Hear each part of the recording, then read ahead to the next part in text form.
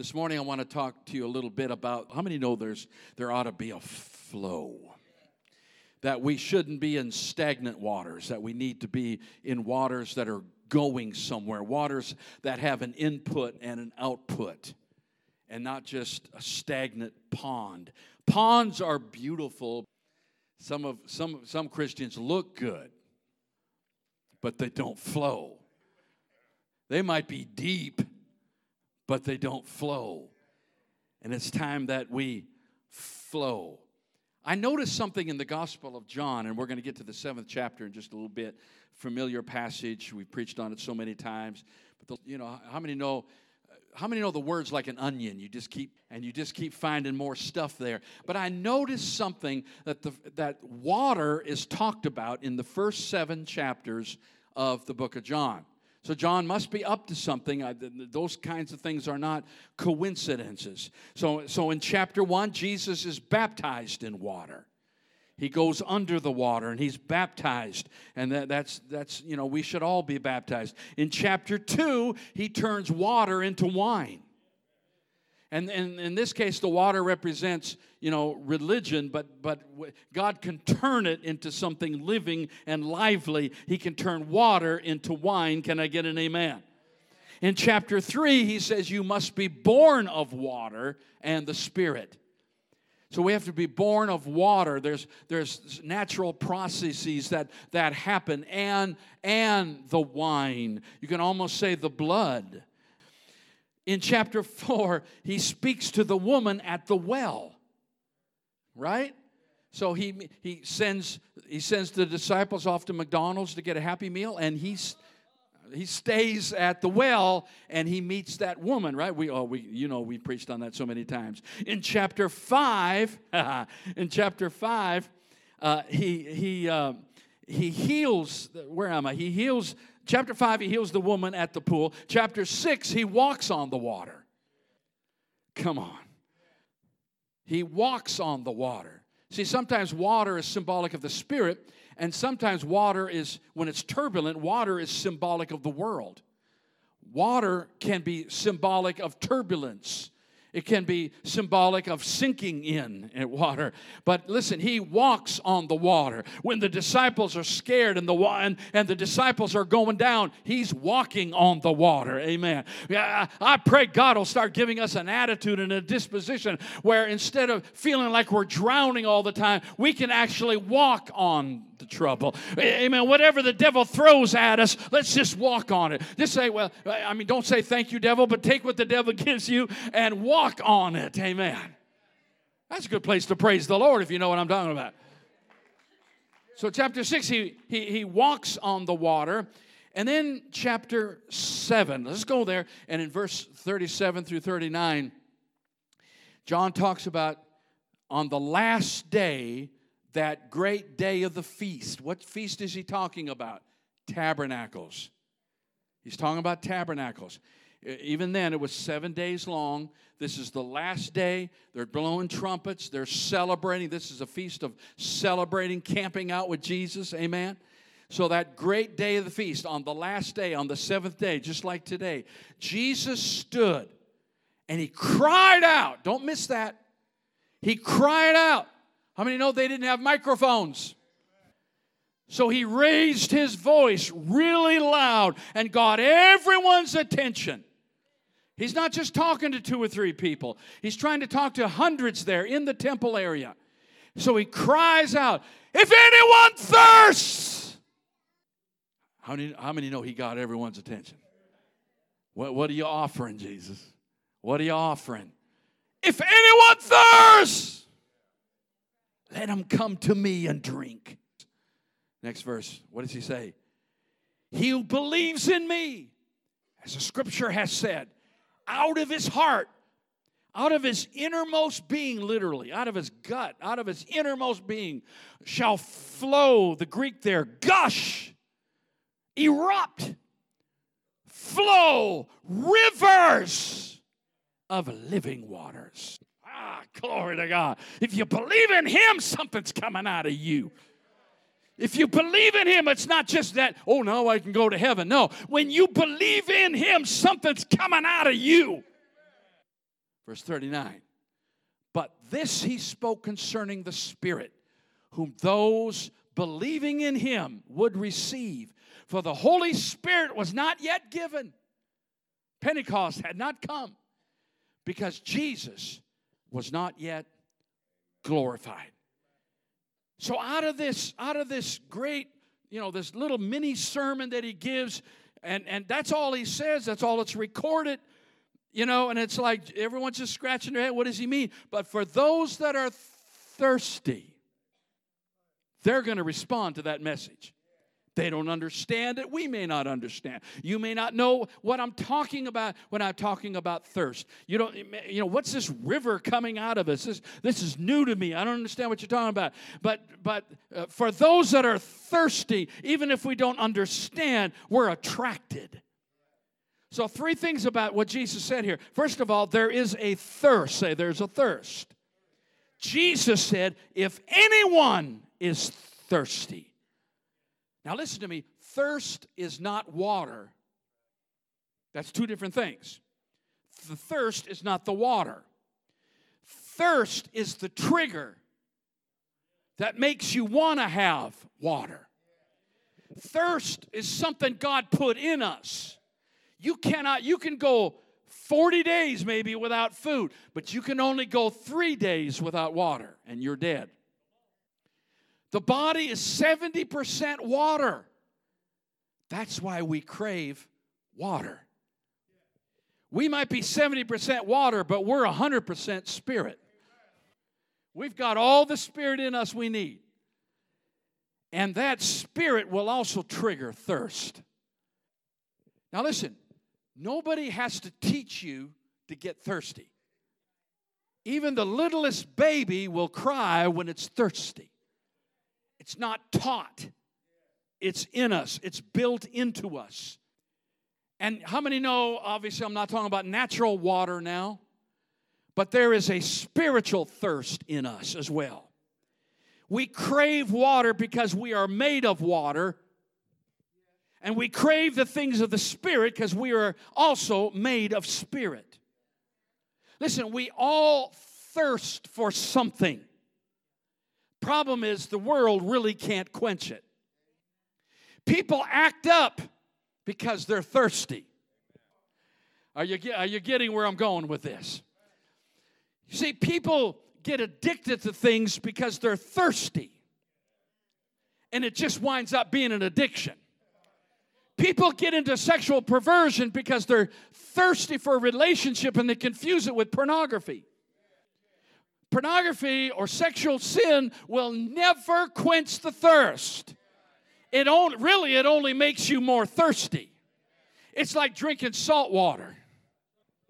It's not really, it's probably, if all you drink is salt water, you're just going to want more. In fact, your body can't handle that, can't process that. If you drink salt water, you're going to die. And that's exactly what people are doing because they're drinking the water of the world and not the water of the Spirit. Amen. Does that make sense to everybody? You see, what you got to understand, watch this now, is the entire advertising industrial complex. How about that for a phrase? The advertising industrial complex, their entire goal, job, description, purpose in life is to convince you need something.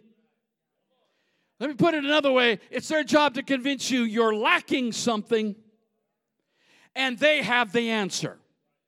I don't care what the advertising is. I don't care if you listen to the radio, to the TV, to billboards, reading a magazine. How many know Facebook even, social media? There's commercials everywhere.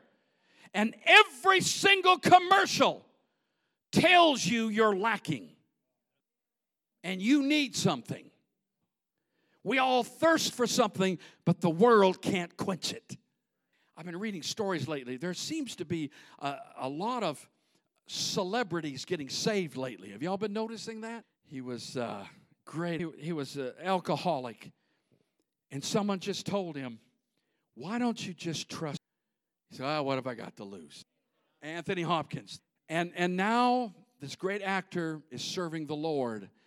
Not because anyone talked him into it, but it proved it proved that that was the answer. And he says, I talk to young actors all the time that are aspiring, trying to get to greatness. And he says, listen to me. You got to listen to me. He said, you can climb to the top of the tree, but when you get there, there's nothing there. Climb to the very top of the tree, but when you get there, there's nothing there.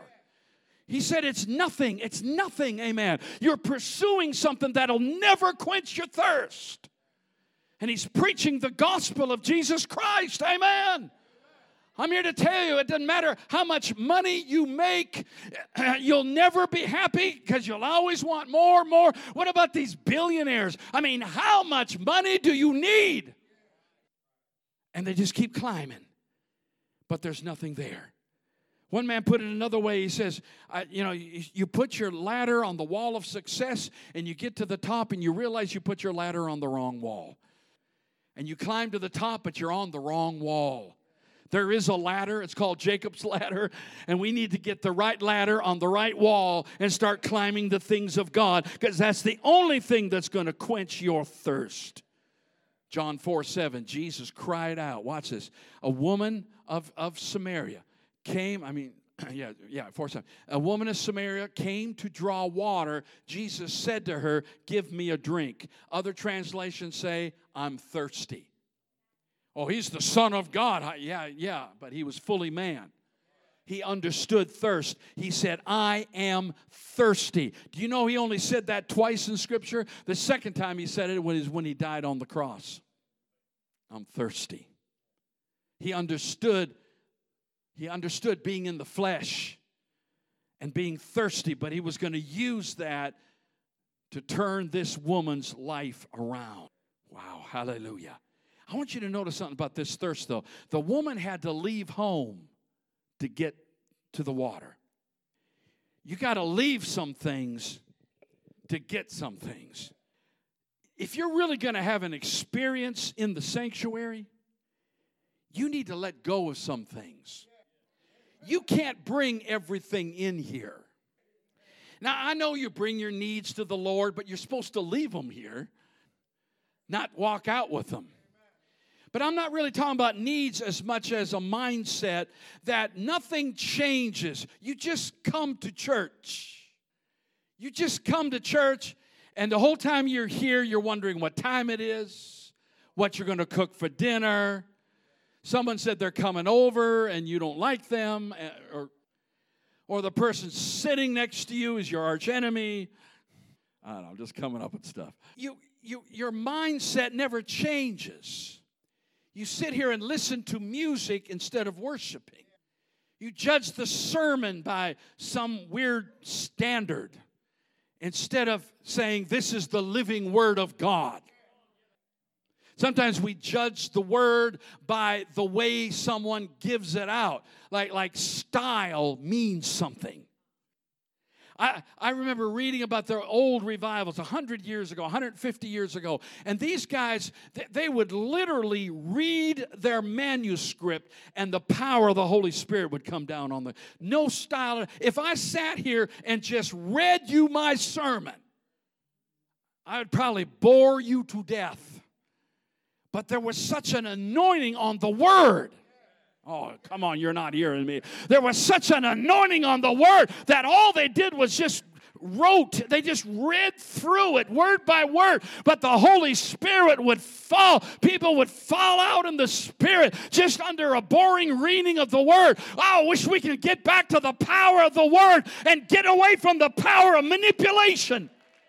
It's not about how emotional I am or not. It's, some people say, well, he just doesn't get emotional enough. If he'd holler more, I think he'd be more. Listen, I like what Abraham Lincoln said. He said, I don't bother listening to a preacher unless he can preach like his coattail. I believe you should be, I believe you should feel what you preach. I believe, if I'm bored, you're going to be bored, I guess. I don't know.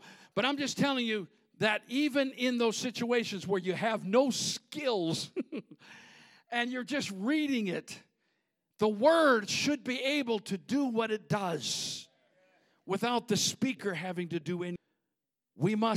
She had to leave home to get the water. To leave home. We need to leave work behind us. We need to leave problems behind us and just come into the sanctuary and realize we're in another land. We're in another zone. Amen. That's why you need to have an altar at home, and that's your zone. That's your place. Amen. We got to find ways to disconnect to the thirstings of this world and connect to the thirstings of another world. Number 2, there is a thirst and there is a river.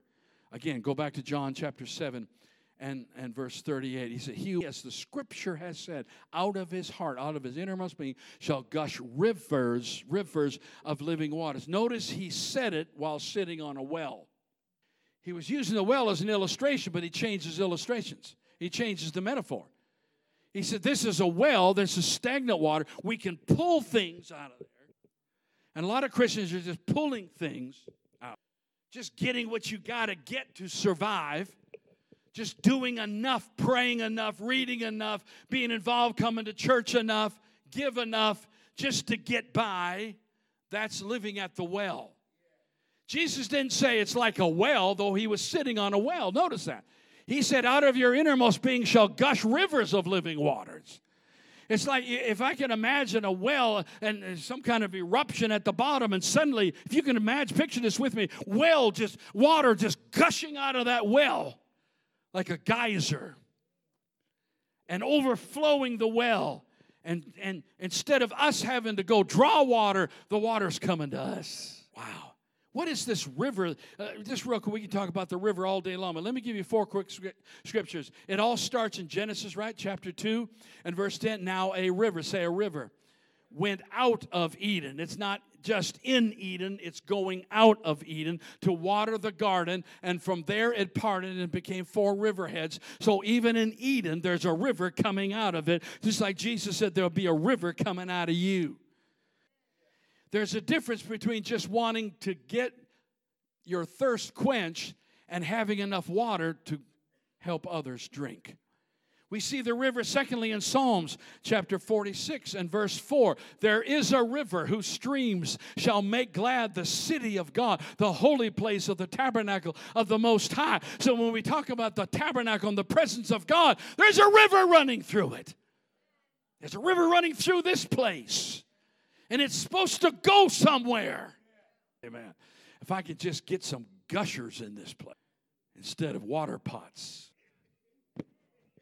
You say, yeah, but I got to keep getting my... Yeah, it's because you're cracked.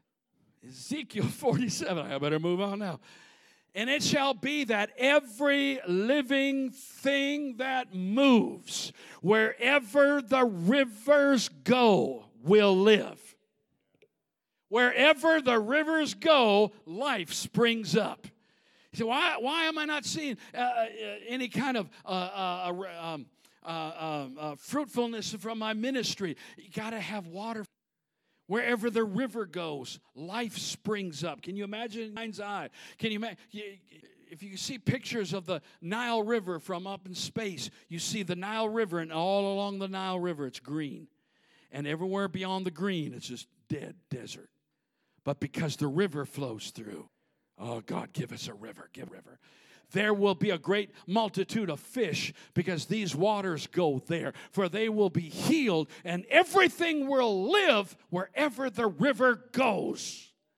But there's got to be a river. Nothing lives in the well. Everything lives in the river. Last scripture, Revelation 22. Verse 1 and 2, here we see from Genesis to Revelation, and he showed me a pure what? River life, clear as crystal, proceeding from the again and of the Lamb of the verse 2. In the middle of its street and on either side of the river was the tree of life, which bore 12 fruits, each tree yielding its fruit every month, the leaves of the tree healing of the nations. I've often been asked, if there's no sickness in heaven, why? I don't know. But perhaps, I can't prove this, but maybe the first thing that happens when you get to is you get to bite the apple. He didn't want Adam and Eve to eat the apple. Why? Because they would live forever. He didn't want them to go back and eat the apple after they sinned, because then they would be living in their sin forever. So he blocked them from the tree of life. So maybe when we die, the first thing we do, and people often say, well, they didn't get healed in this life, they got healed in the next life. Maybe it's the tree of life that does that. Wow. I don't know. I don't know if we have to eat it every day. It said 12, but I'm telling you what, if that's true, you get your apple every month, okay? Don't die up there. But I know this, that there's a tree that bears fruit every month, and it's for the healing of the nations. Give him praise, amen. Praise God. Number three, we'll close. There is a thirst, that trigger that makes you want to go to him. There is a river that flows. But here, 7, he said there is a flow. There is a flow. He said out of his heart will flow rivers. Flow, say flow rivers. Verse 39 then explains this, right? But this he spoke of the that had not yet been given, but it was coming. He was coming. Amen. Notice the river is flowing. Oh, the best way to flow, not sit and listen to songs, but and it doesn't matter if you like the song, doesn't matter if the song went too long, doesn't matter if your legs hurt, whatever. Sit down it doesn't matter if you sit, stand, lay on your floor, lay on your face. I don't care how you worship, but you've got to worship to be in the flow. The very act of worship puts you in a flow. Are you hearing what I'm saying? It's time that we walk in here and quit wait. It seems like, I grew up in the old church, and it seems that we all just kind of sat around and they played the same song, and maybe if we sing it 15 times, someone will get it and something will break out. And we just waited for something to break out. Why don't we just break it? If you'll worship, even if you don't feel like it, it won't take long until you feel like it. Don't wait until someone else breaks through. Don't wait until you feel something. Just go ahead and worship. Just go ahead and praise him. Praise him while you're hurting. Praise him while you're confused. Praise him while nothing makes sense. Praise him when you're wore out, dead, tired. Praise him when you go to bed at night. Praise him when you're sleepy in the morning. Just go ahead and praise him and watch the flows. Worship is the flow. It comes out of the tabernacle. It comes out of the very heart of God. Get in the flow. Glory, hallelujah. We got too many people that come to worship, and all they do is take their shoes off, dip their toes in, and say, ooh, that's refreshing. Yeah, it is. I'm so tempted to throw you in. Come on. I was in the U.S. Navy 6 years. I never learned how to swim, but they did teach me how to float. Like that's going to help me in the middle of the ocean. Yeah, I'm floating. But if you could at least float. It's one thing to get in the river. It's something else to drown in the river. And some people have got into problems and hurts and situations, and they start blaming God, and they get bitter, and they get disillusioned, and they give up on God. Those are the people who sink in the river. But some of us know how to go with the flow of the river. Quit fighting the river. Quit trying to go upstream when you need to just follow it down. My burden's light. You don't even have to pedal if you're going with the flow. Paddle, I'm sorry. There is a flow. Say, there is a flow. What does that flow look like? He preached this so many times, so you know real quick. He said a certain woman of the wives of the sons of the prophets cried out to Elisha, saying, your servant, my husband, is dead. Jews believed that was the one who hid all prophets in Elijah's time. Number 2 guy, real close up there. Remember that? Obadiah. It's not in the scriptures, but the Jews, Obadiah. Your servant, my husband, is dead. You know that your servant, right, feared the Lord, and the creditor is coming. I didn't get an oh me or an amen there. Anybody owe any money in the house? The creditor is coming to take my 2 sons to be his slaves. That's how they settled debts back then. So Elisha said to her, what shall I do for you? Tell me, what? And she said, your maidservant has no, I don't have anything. How many times have you prayed, God, I don't have anything in my head? Have you ever prayed that? Oh, be honest. I have nothing in the house. Oh, but I got this little jar of 100% virgin olive oil. I do have a little jar. Borrow vessels. Wait, whoa. I'm in debt already. You want me to go more in debt? That's the answer? Instead of getting me out of debt, you want me to go more in debt. I'm already in so much debt, I got to sell my 2 sons. Now you want me to go in more debt. Go borrow vessels from everywhere. From all, owe everybody. Don't just owe the guy that you bought the house from, but owe the whole neighborhood. Make them all mad at you. Get empty vessels and don't gather just a few. Go deep in debt. Right? What do we got? 3 more verses?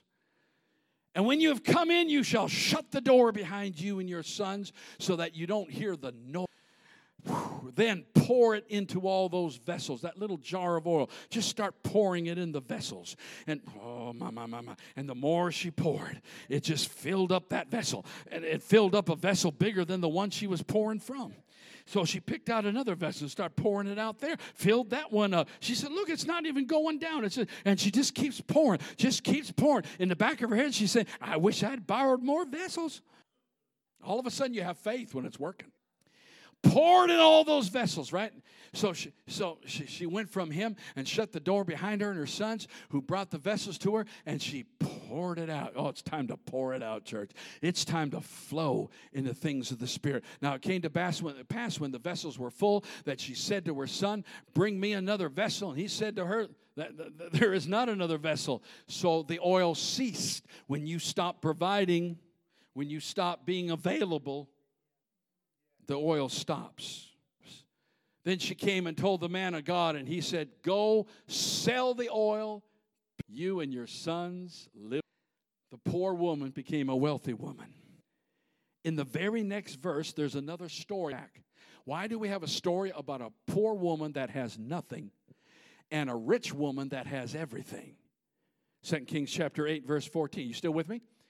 Now it happened one day that Elisha went to Shunem, where there was a wealthy, and that word means very wealthy woman. And she persuaded him to eat some. You know what? You know you're rich when God says you're rich. God said she was rich. You know, how many know being rich is relative anyway? We all think that anyone who makes more money than us is rich. Oh, they make good money. You don't. Everybody that has more money than you is rich. No, God said she was rich. She persuaded him to eat some food, so it was. So when he passed by, he would turn in there to eat some food. You know, she had a little restaurant set him. And she said to her husband, look, now I know that this is a holy man of God who passes by us regularly, right? So please let us make a small upper room on the wall. They put a bed there, a table, a chair, a lampstand. And whenever he wants to come by, it would be like you get a call by one of the hotels up here, right? Holiday Inn calls you and says, hey, we got a room. No one will stay in that room. That's your room. Anytime you want to come by and use the room, it's yours. Anytime you want the room, it's yours. We're just saving it for you. Can we get an amen to that? And wherever he comes to us, he can turn in there. Oh, pretty good deal. And it happened one day that he came there and he turned into the upper room and lay down there, got his little rest, and he said to Gehazi, his servant, call this Shunammite woman. When he had called her, she stood before him, okay? And he said to her, she said to him, say now to her, look, you have been concerned for us with all this care. What can I do for you? Do you want me to speak on king or to the commander of the army? No, I dwell among my own people. So she said, actually, she has no son, and her husband she has no son. Isn't it interesting that the thing this woman lacks, the other woman had too? We all lack something. She had everything, but the one thing that would be more precious than everything. So you see a rich woman who was really poor and another poor woman that was really rich. She had everything she needed. So she gave him a free room. But you know what? You know what they both needed? They both needed a flow. The one woman needed a flow in her husband's body, and the other woman needed a flow. Today, church, we need to leave the shore and get in the river. That's why we worship. It's not about what you feel, it's not about what you've been through, but that's why we worship. Someone might say, why do we sing? You know, I think sometimes we sing so we can get the noise we can get the world's songs out of our head. Come on. Do you ever get a worldly song in your head and you can't get it out? We need to sing in here so we can get the song of the world out of here. We dance in here because so we can dance to a different tune and a different partner. We shout to tear down the walls that the world has raised. We raise our hands so we can let go of this world. We lie prostrate to keep our eyes on Him instead of our eyes on the world. We clap our hands as the drummer beats the drum. We clap our hands, amen, to defeat the enemy of our soul.